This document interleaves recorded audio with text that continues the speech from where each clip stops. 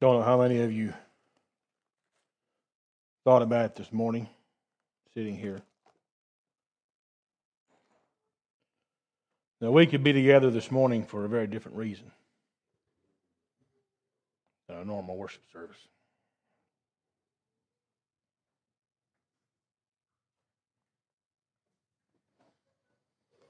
Something happened to me this week. It's been good for me. Something happened to a lot of us. Something happened to Silas. But I realized this week that we love each other. And that we're a body.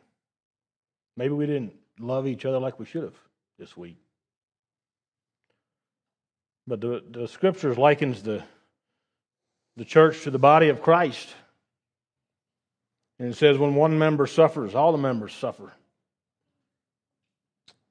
We got a painful member this week.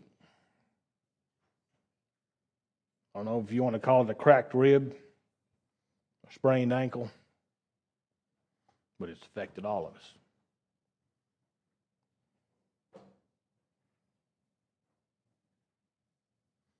Good morning to each one. God bless you for being here and welcome our visitors.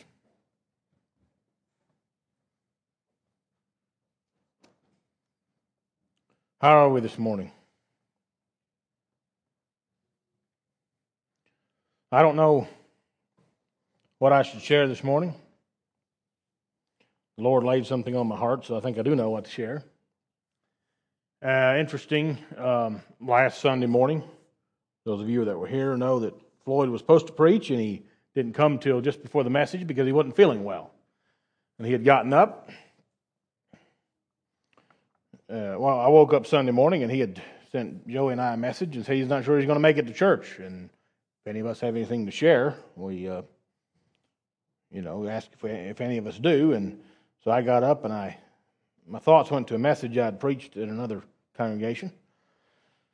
And I got up, and I looked at it, and I was prepared to preach that message if need be. But then he said he thinks he can come. And then this week has been like it's been, and I think I still need to preach that message. I think God held it off a week for a reason, maybe. I don't know if we need this message. I think I need it. And in a way, I feel like I'm going to be saying some things that I've been saying for a year. I've been saying for over time. I've used parts of this, some of these same scriptures.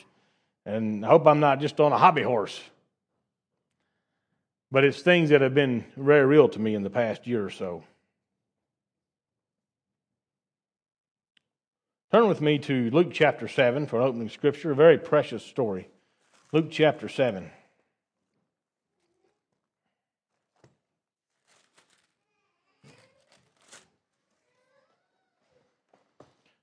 I'm going to read verses 36 to 50. Luke chapter 7, verse 36. Interesting story here. Why don't we just all stand to our feet as we read? Keep us from going to sleep. Out of respect for the word. Luke 7, verse 36, and one of the Pharisees desired him that he would eat with him. And he went into the Pharisee's house and sat down to meat. And behold, a woman in the city, what did it say about her? Which was a sinner. It says it outright. So when she knew that Jesus sat at meat in the Pharisee's house, brought an alabaster box of ointment, and stood at his feet, behind him weeping, and began to wash his feet with tears, and to wipe them with the hairs of her head, and kissed his feet, and anointed them with the ointment. Now when the Pharisee which had bidden him saw it, he spake within himself, saying, This man, if he were a prophet, would have known who and what manner of woman this is that toucheth him, for she is a sinner. Jesus answering said unto him, Simon, I have somewhat to say unto thee. And he saith, Master, say on. There was a certain creditor which had two debtors. The one owed him 500 pence, and the other 50. When he had nothing to pay, he frankly forgave them both. Tell me, therefore, which of them will love him most? Simon answered and said, I suppose that he to whom he forgave most. And he said unto him, Thou hast rightly judged. And he turned to the woman and said unto Simon, Seest thou this woman? I entered into thine house. Thou gavest me no water for my feet, but she hath washed my feet with tears, wiped them with the hairs of her head. Thou gavest me no kiss. But this woman, since the time I came in, hath not ceased to kiss my feet. My head with oil thou didst not anoint, but this woman hath anointed my feet with ointment. Wherefore I say unto thee, her sins, which are many, he acknowledges that, are forgiven. For she loved much. But to whom little is forgiven, the same loveth little. He said unto her, thy sins are forgiven. And they that sat at meat with him began to say within themselves, who is this that forgiveth sins also? And he saith to the woman, thy faith hath saved thee. Go in peace. You can be seated. Thank you.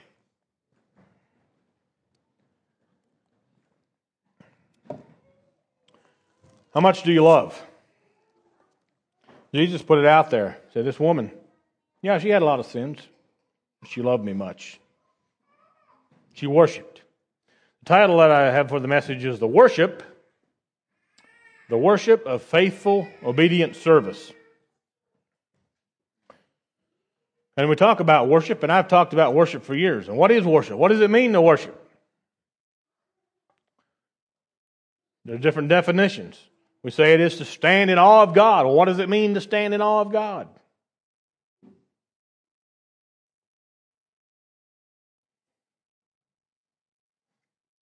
We go down here to the Praise and Worship Center this morning. They're having worship, probably, and then they're having a preaching service, what they would call it. And that's worshiping. And when they say worship, they basically mean they're standing up and singing. And that's worshiping. Sure it is.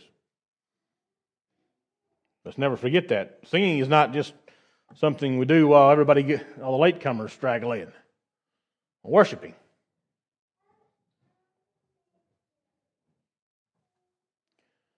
But worship is much more than just that. That's a very important part. What does it mean to worship? One definition of the Greek word that's most often translated as worship the definition is to kiss. And it gives the idea of a dog licking his master's hand. You know how a dog comes up and he licks your hand. He is subservient to you. It also means to fawn or crouch to prostrate oneself, fall on your face, do reverence to, adore, worship. Some of the words that were translated as worship. I'm sorry, that were the same Greek word. They translated adore, reverence, some of those things. To kiss like a dog licking his master's hand. What did this woman do that we just read about when she came to Jesus?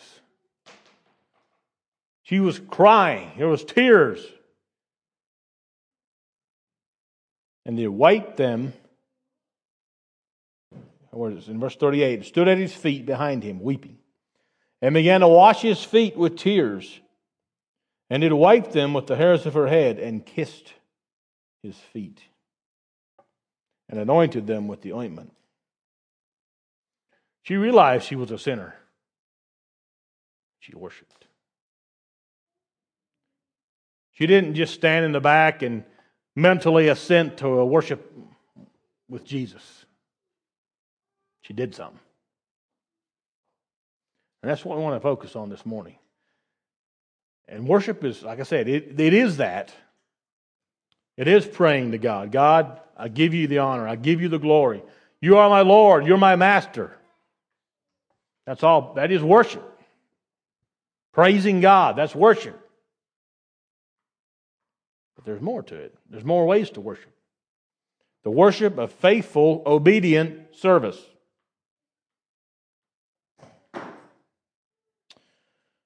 We want a big dramatic call to God. You know, Moses was out in the desert, and he saw a burning bush, and the bush was on fire, but it wasn't burning up.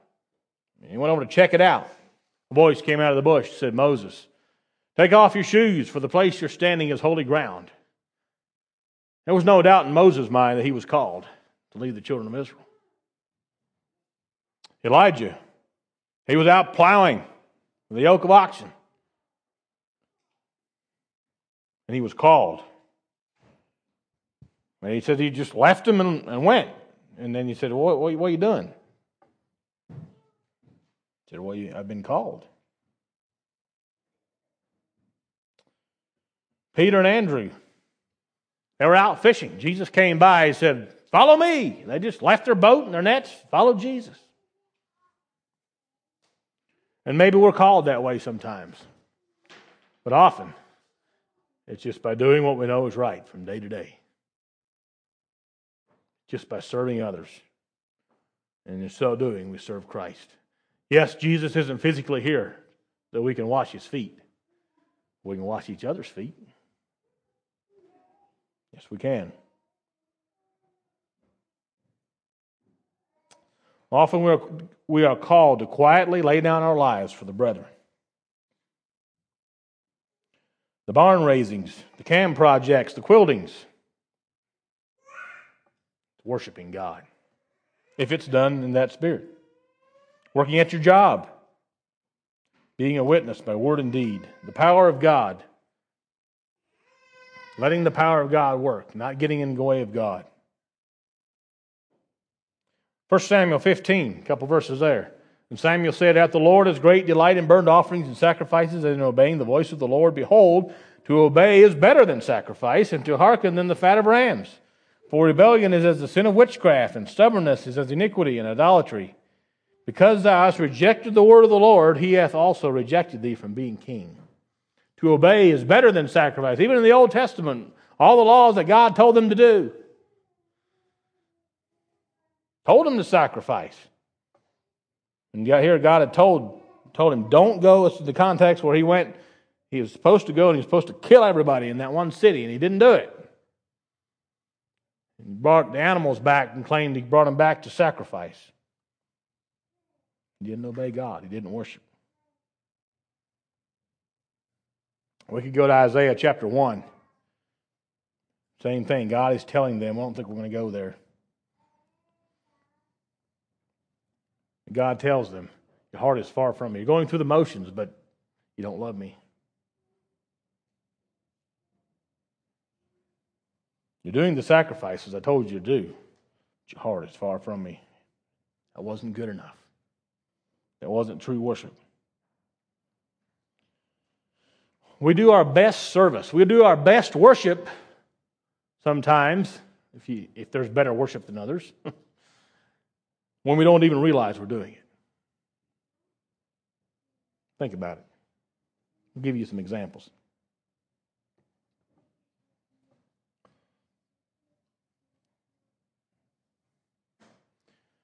Matthew chapter 25. We could go several different ways there. I don't know how much time to take here. Let's just turn there and read some of that. Trust it's familiar scripture, Matthew 25.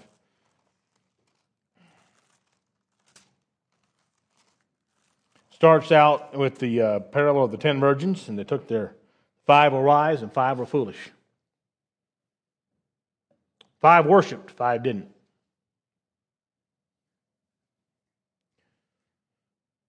5 cared. That's the point.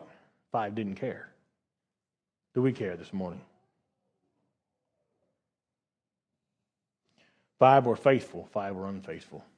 They weren't expressly told. And we might say, well, nobody ever told them to fill their lamps with oil. But they should have known. If they would have cared, they would have. Do you care about what God? Do you care enough to be prepared to worship?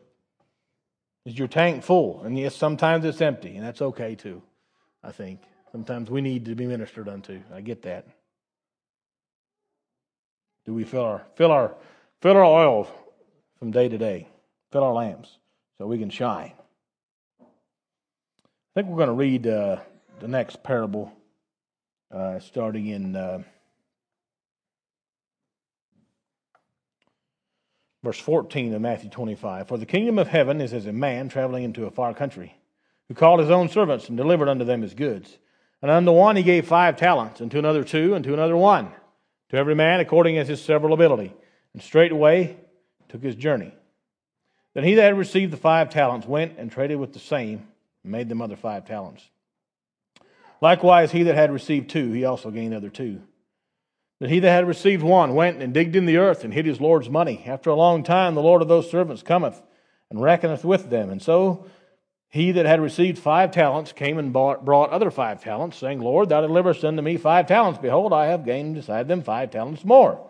His Lord said unto him, Well done, thou good and faithful servant. Thou hast been faithful over a few things. I will make thee ruler over many things. Enter thou into the joy of thy Lord. He also that had received 2 talents came and said, Lord, thou deliverest unto me 2 talents. Behold, I have gained 2 other talents beside them. His Lord said unto him, Well done, good and faithful servant. Thou hast been faithful over a few things. I will make thee ruler over many things. Enter thou into the joy of thy Lord. Then he which had received the 1 talent came and said, Lord, I knew thee that thou art an hard man, reaping where thou hast not sown, and gathering where thou hast not strawed. And I was afraid, and went and hid thy talent in the earth. Lo, there thou hast, that is thine. His Lord answered and said unto him, Thou wicked and slothful servant, thou knewest that I reap where I sowed not, and gather where I have not strawed. Thou oughtest therefore to have put my money to the exchangers, and then at my coming I should have received mine own with usury. Take therefore the talent from him, and give it unto him which hath 10 talents. And unto everyone that hath, for unto everyone that hath shall be given, and he shall have abundance. But from him that hath not shall be taken away even that which he hath. And cast ye the unprofitable servant into outer darkness. There shall be weeping and gnashing of teeth. What a sobering account. So he gave the one man 5 talents, gave the other 2, gave the other 1. He gave them all some responsibility, right? But it was different degrees. He gave them what he thought they could handle, right? I think that's how God does. He gives some of us more responsibility than others. Some of us can't take a whole lot.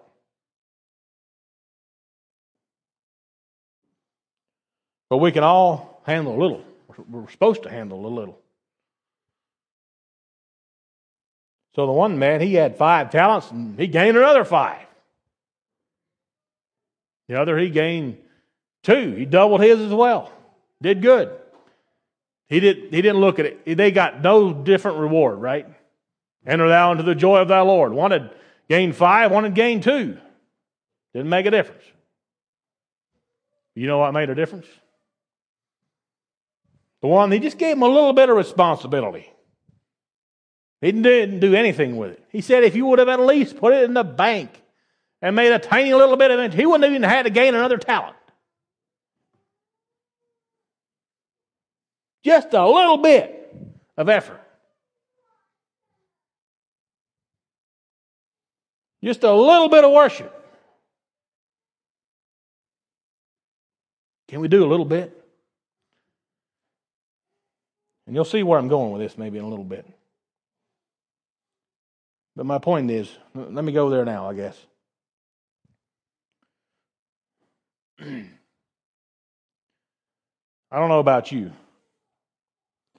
but sometimes I feel like I can't do much. I feel like I look at other people and it looks like they can do so much for the Lord. And I just don't have it together. I think I'm trying my best with what I've got, but I can't get much done.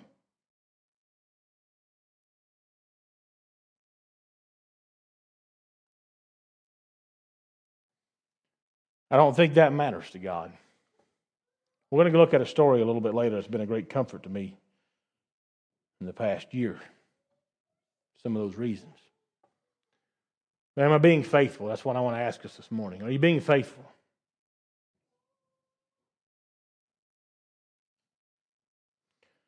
Are you worshiping God by faithfully obeying and doing what He has put in front of you this morning? Matthew chapter 25, it goes on, and I don't think we're going to read that either. That's a very familiar scripture, at least to the church here. I've read it a lot the last couple of years.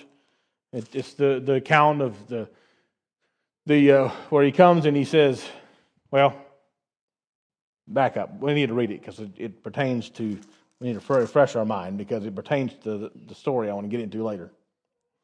Just remind ourselves, we got time. Matthew chapter 25, verse 31.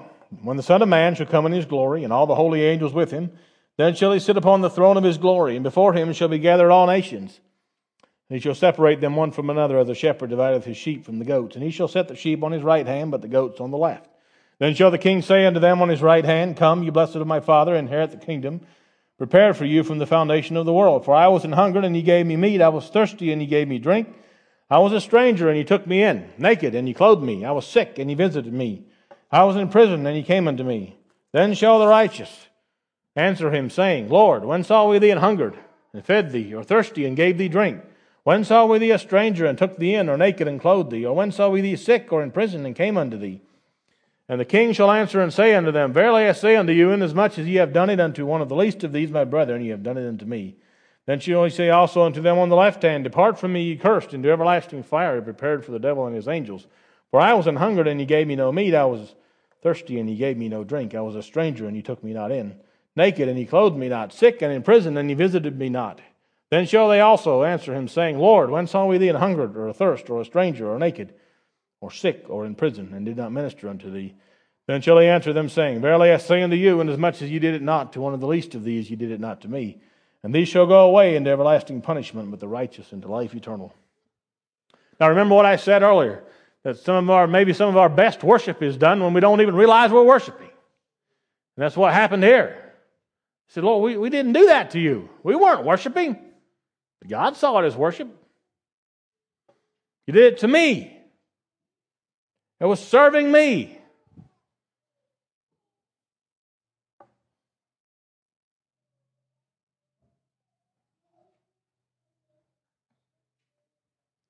Are you being faithful in serving God? There's another account. In the very next chapter, Matthew chapter 26, verse 6. Now when Jesus was in Bethany in the house of Simon the leper, there came unto him a woman having an alabaster box of very precious ointment, and poured it on his head as he sat at meat. But when his disciples saw it, they had indignation, saying, To what purpose is this waste? For this ointment might have been sold for much, given to the poor. When Jesus understood it, he said unto them, Why trouble you the woman? For she hath wrought a good work upon me. For ye have the poor always with you, but me ye have not always. For in that she hath poured the ointment on my body, she did it for my burial. Verily I say unto you, whatsoever this gospel shall be preached in the whole world, there shall also this woman hath done, be told for a memorial of her. Again, a woman that never in her wildest dreams would have imagined that we would be talking about her 2,000 years later. She came and did something precious for the Lord that she loved. She worshiped. No amount of money is too much to spend on Christ and His kingdom. That's the first thing they thought about. But it was Judas. It's wasteful. Well, I guess maybe it doesn't say. I thought it said it was Judas. Maybe not. It says it in one of the other Gospels, I think, maybe. Hey, we could have sold that and given it to the poor. Said, this woman loves me.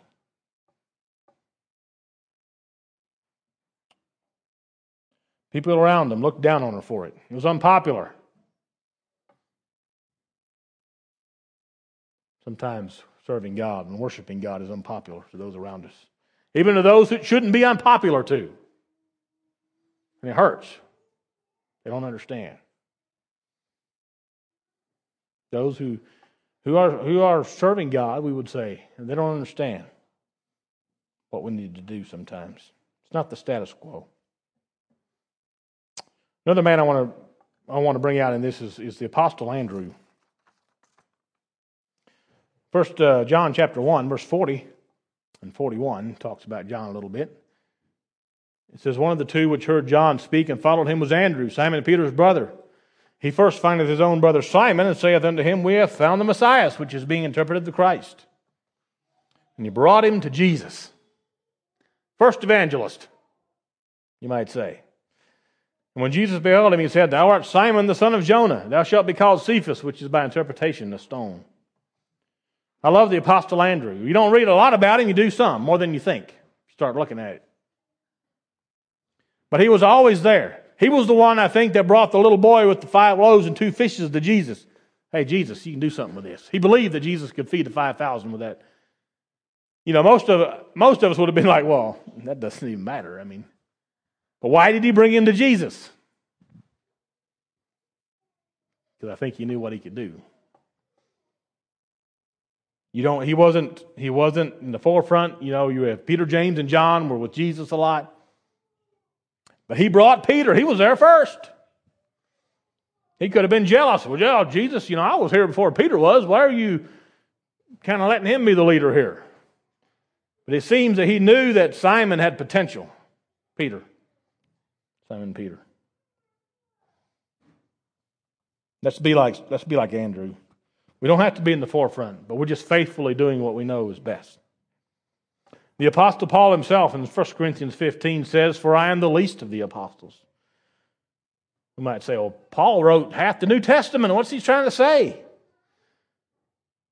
He says that I'm not meet to be called an apostle. He says I shouldn't even be called an apostle because I have persecuted the church of God.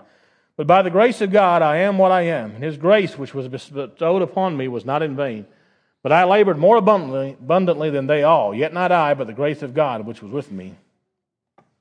If the Apostle Paul could say that he wasn't worthy, then who are we? He says, I labored more abundantly than they all, yet not I, but the grace of God which was with me. He admitted he had done a lot, but on the other hand, he said, I'd persecuted the church.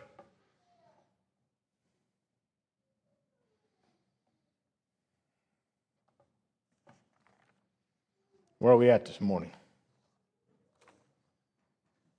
How is your worship? Not to belabor a story, but back in Christmas of last year, so it's almost a year ago, I had preached a message and I used a story of the other wise man. Some of you probably remember that were here.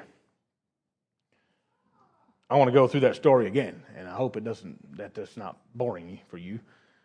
I want to go a little bit deeper in detail than I did that time. This is the story I was talking about. This is not scripture. But this story, I don't know how often I've read and listened to this story in the past year. It has done something for me. Maybe you'll understand, maybe you won't.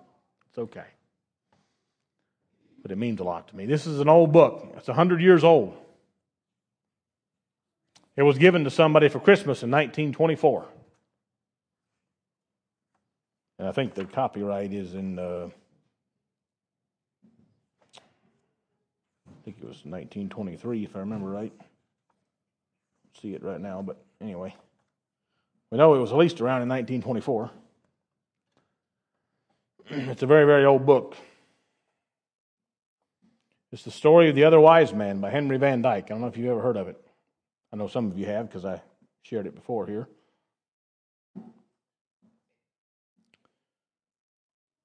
We know in Matthew chapter 2, read about there was wise men from the east. Doesn't say how many. Doesn't say there was 3. This man also assumes there was 3. So there's problems with the story, but that's not the point. Look at the message of the story, not the details. I don't think this man actually existed, but he could have. Book starts out with the main character of the story is a man named Artaban. And he's in his home country with his fellow astrologers. And he's discussing the fact that a star has been seen in the spring. Him and his companions had studied the writings of Daniel and thought that this year would be the one.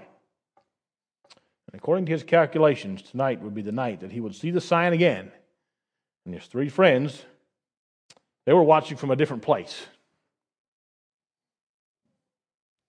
And they had agreed that if the star shines again that night, that they would wait for him for 10 days to catch up to them before they would cross the desert and to go out to Jerusalem to worship the King. the promised one. He believed so firmly that the sign would come that he sold his house, his possessions, and he bought a sapphire, he bought a ruby, and he bought a pearl to carry as gifts to the king. The ones that he was with at the time were doubtful. They said they couldn't go. He said one of them said couldn't go because of his work. Another said he had a new bride. Another said he was ill and unfit for hardships. But they blessed him in going. This gives a scene. They're around a fire and they're discussing these things. And Artaban is there with them. It says one by one they left except the oldest and the one who loved Artaban the best. This is what he told him. I'm going to read out of the book a little bit. So this is what the old wise man said, who was too old to go across the desert. My son, it may be that the light of truth is in this sign that has appeared in the skies, and then it will surely lead to the prince and the mighty brightness. Or it may be that it is only a shadow of the light, as Tigranes has said, and then he who follows it will have only a long pilgrimage and an empty search. But it is better to follow even the shadow of the best than to remain content with the worst. And those who would see wonderful things must often be ready to travel alone. I am too old for this journey, but my heart shall be a companion of the pilgrimage day and night, and I shall know the end of thy quest. Go in peace. So one by one they went out of the azure chamber with its silver stars, and Artaban was left in solitude. He gathered up the jewels and placed them in his girdle. For a long time he stood and watched the flame that flickered and sank upon the altar. Then he crossed the hall, lifted the heavy curtain, and passed out between the dull red pillars of porphyry to the terrace on the roof. The shiver that thrills through the earth ere she rouses from her night's sleep had already begun, and the cool wind that heralds the daybreak was drawing downward from the lofty snow-traced ravines of Mount Orontes. Birds, half awakened, crept and chirped among the rustling leaves, and the smell of ripened grapes came in brief wafts from the arbors. Far over the eastern plain a white mist stretched like a lake, but where the distant peak of Zagros serrated the western horizon, the sky was clear. Jupiter and Saturn rolled together like drops of lambent flame about to blend in one. As Artaban watched them, behold, an azure spark was born out of the darkness beneath, rounding itself with purple splendors to a crimson sphere and spiring upward through the rays of saffron and orange into a point of white radiance, tiny and infinitely remote, yet perfect in every part. It pulsated in the enormous vault as if the three jewels in the Magian's breast, if I can say this, had mingled and been transformed into a living heart of light. He bowed his head, he covered his brow with his hands. It is the sign, he said, the king is coming and I will go to meet him. And so he had made up his mind to go. The sign had come. He had his fastest horse saddled and bridled and ready all night as he was watching for the sign. As soon as he saw the star, he jumped on and he headed out, knowing he would have to ride hard for the next 10 days to meet his three companions before they started across the desert.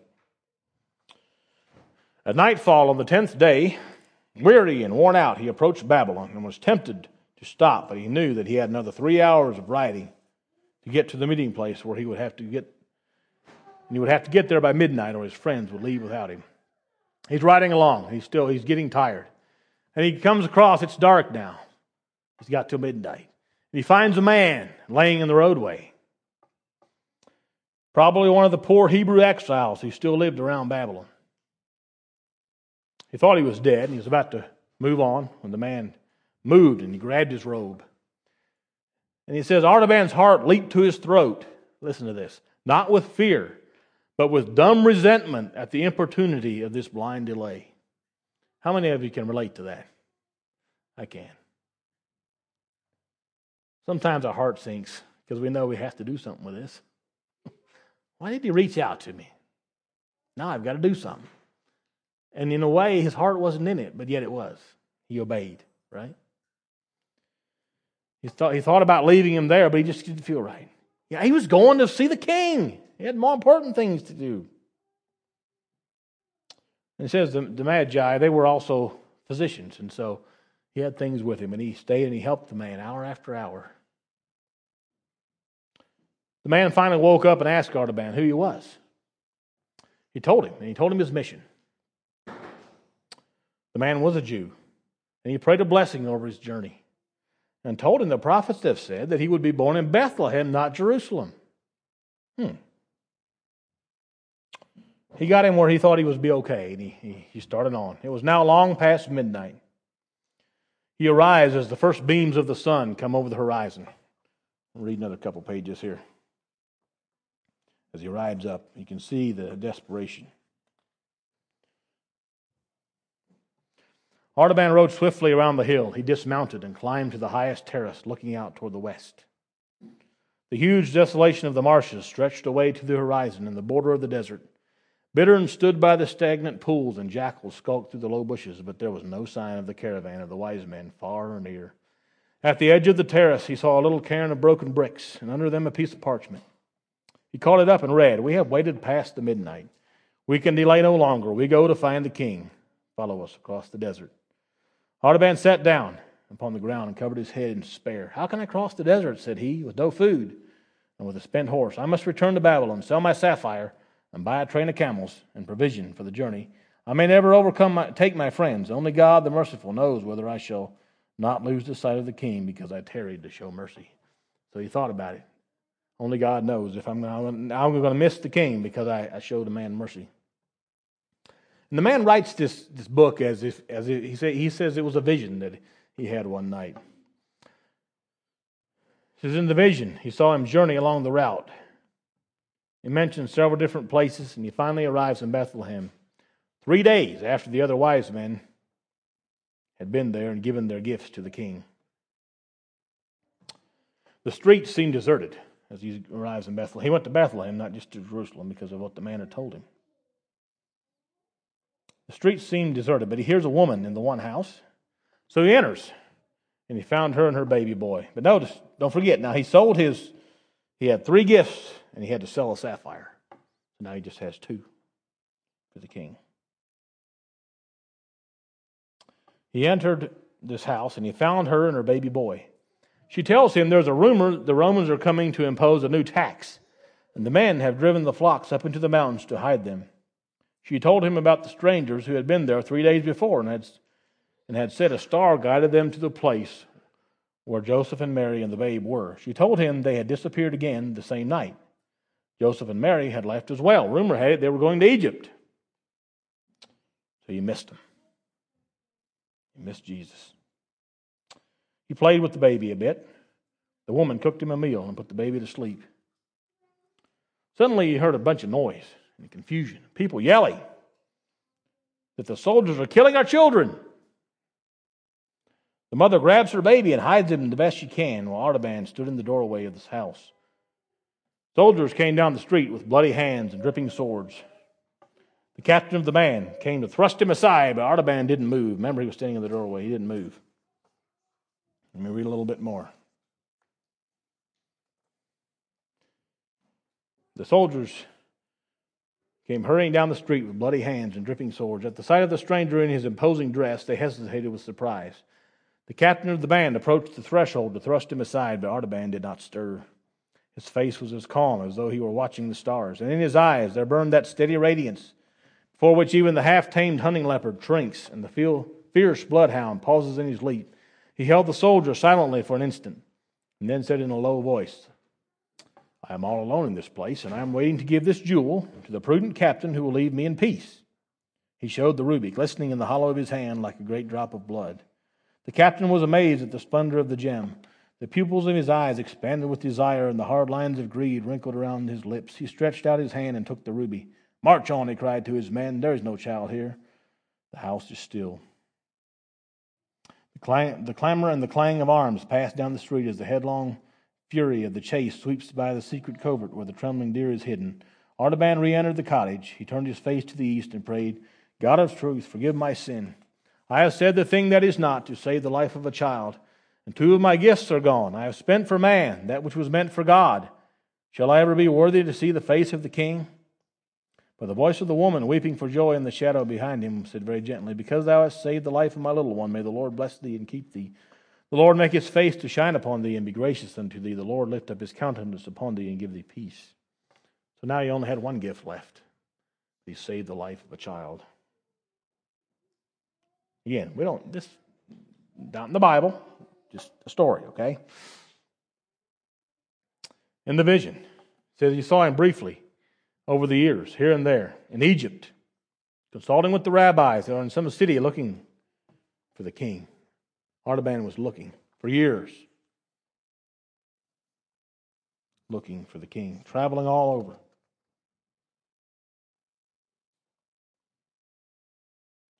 It says, so I saw the other wise man again and again, traveling from place to place and searching among the people of the dispersion, with whom the little family from Bethlehem might perhaps have found a refuge. He passed through countries where famine lay heavy upon the land, and the poor were crying for bread. He made his dwelling in plague-stricken cities where the sick were languishing in the bitter companionship of helpless misery. He visited the oppressed and the afflicted in the gloom of subterranean prisons, in the crowded wretchedness of slave markets, and the weary toil of galley ships. In all this populous and intricate world of anguish, though he found none to worship, get this, he found many to help. Though he found none to worship, he found many to help. He fed the hungry and clothed the naked and healed the sick and comforted the captive, and his years went by more swiftly than the weaver's shuttle that flashes back and forth through the loom, while the web grows and the invisible pattern is completed. It seemed almost as if he had forgotten his quest. But once I saw him for a moment as he stood alone at sunrise, waiting at the gate of a Roman prison. He had taken from a secret resting place in his bosom the pearl, the last of his jewels. As he looked at it, a mellower luster, a soft and iridescent light, full of shifting gleams of azure and rose, trembled upon its surface. It seemed to have absorbed some reflection of the colors of the lost sapphire and ruby, so the profound secret purpose of a noble life draws into itself the memories of past joy and past sorrow. All that has helped it, all that has hindered it, is transfused by a subtle magic into its very essence. It becomes more luminous and precious the longer it is carried close to the warmth of the beating heart. Then at last, while I was thinking of this pearl and of its meaning, I heard the end of the story of the other wise man. And I'm going to read to you the last chapter. 33 years, remember the number, of the life of Artaban had passed away. He was still a pilgrim and a seeker after light. His hair, once darker than the cliffs of Zagros, was now white as the wintry snow that covered them. His eyes, that once flashed like flames of fire, were dull as embers smoldering among the ashes. Worn and weary and ready to die, but still looking for the king. He had come for the last time to Jerusalem. He had often visited the holy city before and had searched through all its lanes and crowded hovels and black prisons without finding any trace of the family of Nazarenes who had fled from Bethlehem long ago. But now it seemed as if he must make one more effort, and something whispered in his heart that at last he might succeed. It was the season of the Passover. The city was thronged with strangers. The children of Israel, scattered in far lands all over the world, had returned to the temple for the great feast, and there had been a confusion of tongues in the narrow streets for many days. But on this day there was a singular agitation visible in the multitude. The sky was veiled with a portentous gloom, and currents of excitement seemed to flash through the crowd like the thrill which shakes the forest on the eve of a storm. A secret tide was sweeping them all one way. The clatter of sandals and the soft, thick sound of thousands of bare feet shuffling over the stones flowed unceasingly along the street that leads to the Damascus gate. Artaban joined company with a group of people from his own country, Parthian Jews, who had come up to keep the Passover, and inquired of them the cause of the tumult and where they were going. "We are going," they answered, "to the place called Golgotha, outside the city walls, where there is to be an execution. Have you not heard what has happened? 2 famous robbers are to be crucified, and with them another called Jesus of Nazareth, a man who has done many wonderful works among the people, so that they love him greatly. But the priests and elders have said that he must die, because he gave himself out to be the Son of God. And Pilate has sent him to the cross, because he said that he was the King of the Jews." How strangely these familiar words fell upon the tired heart of Artaban. They had led him over a lifetime, over land and sea, and now they came to him darkly and mysteriously, like a message of despair. The king had arisen, but he had been denied and cast out. He was about to perish. Perhaps he was already dying. Could it be the same who had been born in Bethlehem 33 years ago at whose birth the star had appeared in heaven, and of whose coming the prophets had spoken. Artaban's heart beat unsteadily with that troubled, doubtful apprehension which is the excitement of old age. But he said within himself, the ways of God are stranger than the thoughts of men. And it may be that I shall find the king at last in the hands of his enemies, and shall come in time to offer my pearl for his ransom before he dies. That's what he's thinking. Maybe I can still buy his freedom. So the old man followed the multitude with slow and painful steps toward the Damascus gate of the city. Just beyond the entrance of the guardhouse, a troop of Macedonian soldiers came down the street, dragging a young girl with torn dress and disheveled hair. As the Magian paused to look at her with compassion, she broke suddenly from the hands of her tormentors and threw herself at his feet, clasping him around the knees. She had seen his white cap and the winged circle on his breast. "Have pity on me," she cried, "and save me for the sake of the God of purity. I also am a daughter of the true religion which is taught by the Magi. My father was a merchant of Parthia, but he is dead, and I am seized for its debts to be sold as a slave. Save me from worse than death." So again, there was a person begging for her freedom. Artaban trembled. It was the old conflict in his soul which had come to him in the palm grove of Babylon and in the cottage at Bethlehem, the conflict between the expectation of faith and the impulse of love. Twice the gift which he had consecrated to the worship of religion had been drawn from his hand to the service of humanity. That's quite the statement as well. This was the third trial, the ultimate probation, the final and the irrevocable choice. Was it his great opportunity or his last temptation? He could not tell. He didn't know what to do. He had a decision to make. One thing only was clear in the darkness of his mind. It was inevitable. And does not the inevitable come from God? One thing only was sure to his divided heart. To rescue this helpless girl would be a true deed of love. And is not love the light of the soul? He took the pearl from his bosom. Never had it seemed so luminous, so radiant, so full of tender, living luster. He laid it in the hand of the slave. "This is thy ransom, daughter. It is the last of my treasures which I kept for the king." While he spoke, the darkness of the sky thickened, and shuddering tremors ran through the earth, heaving convulsively like the breast of one who struggles with mighty grief.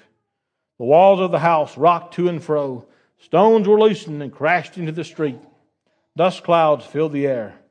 The soldiers fled in terror, reeling like drunken men. But Artaban and the girl whom he had ransomed crouched helpless beneath the wall of the praetorium. What had he to fear? What had he to live for? He had given away the last remnant of his tribute for the king. He had parted with the last hope of finding him. The quest was over, and it had failed. Did it? But even in that thought, accepted and embraced, there was peace. It was not resignation. It was not submission. It was something more profound and searching.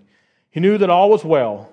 Notice this, because he had done the best that he could from day to day. He had been true to the light that had been given to him.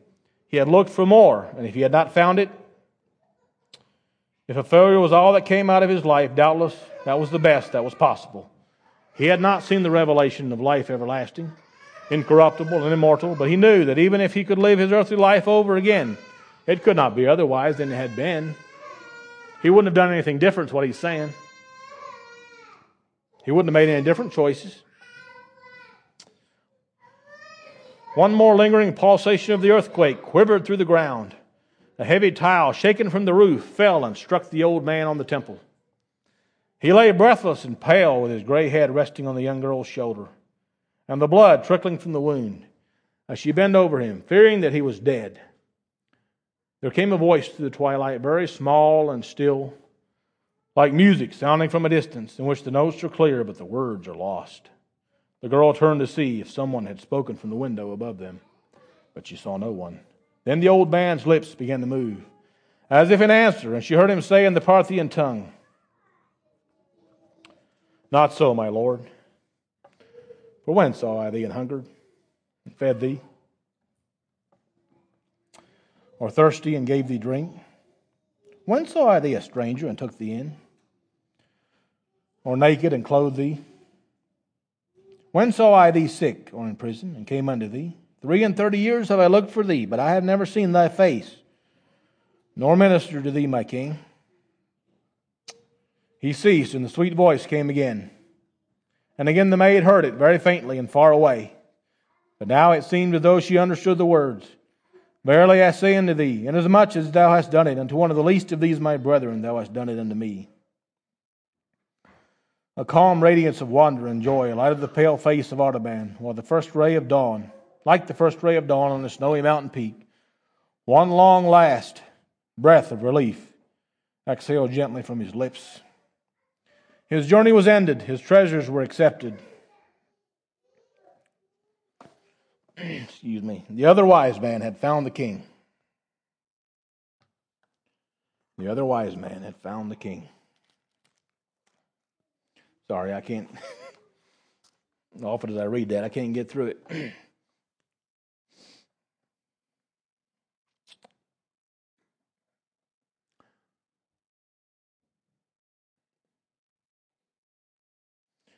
In the preface of the book, there's a phrase that says, there are some kinds of failure that are better than success.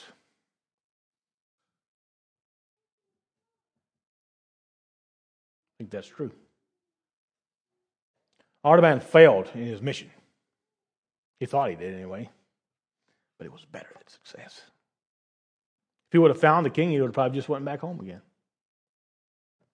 And maybe he could have done good things. I'm not saying that.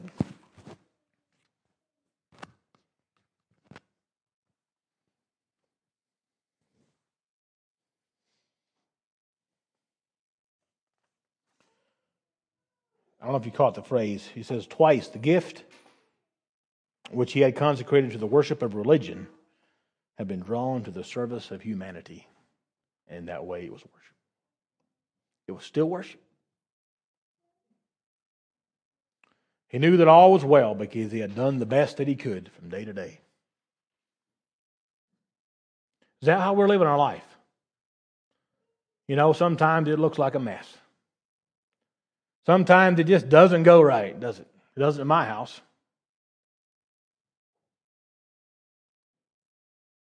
But then sometimes I stop and think, and it's like, I don't know what I could do different. And that's what I take comfort in. I'm doing the best I can. And we look at other people, and we compare ourselves with other people. We're not supposed to do that, but we do. And they look like their lives are so put together. And everything goes well for them. And I've seen people like that. And it's never once failed that when I got to know them, that's not how it is. So we all struggle. Maybe some of us more than others. I'm not saying that. Let's not consider ourselves victims. Let's not consider ourselves worse off than everybody else. Artaban could have done that. He could have just wallowed in self-pity, sat down and just gave up. But he didn't. Kept looking. That's what we must do. Keep worshiping. Keep doing. Keep serving others. The worship of faithful, obedient service. So go home and worship. Go to work tomorrow and worship. Go visit the widows and worship. Feed the orphans and worship. Go worship by giving a child a cup of cold water. Come to church and worship with the brothers and sisters. But don't worship. Forget to worship all week.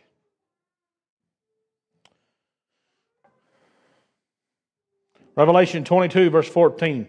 Blessed are they that do His commandments. Why? That they may have right to the tree of life and may enter in through the gates of the city. That's the reward for faithful, obedient worship. Obedient service. Right to the tree of life and to enter in through the gates into the city. I think I'll stop there. Let's kneel and pray.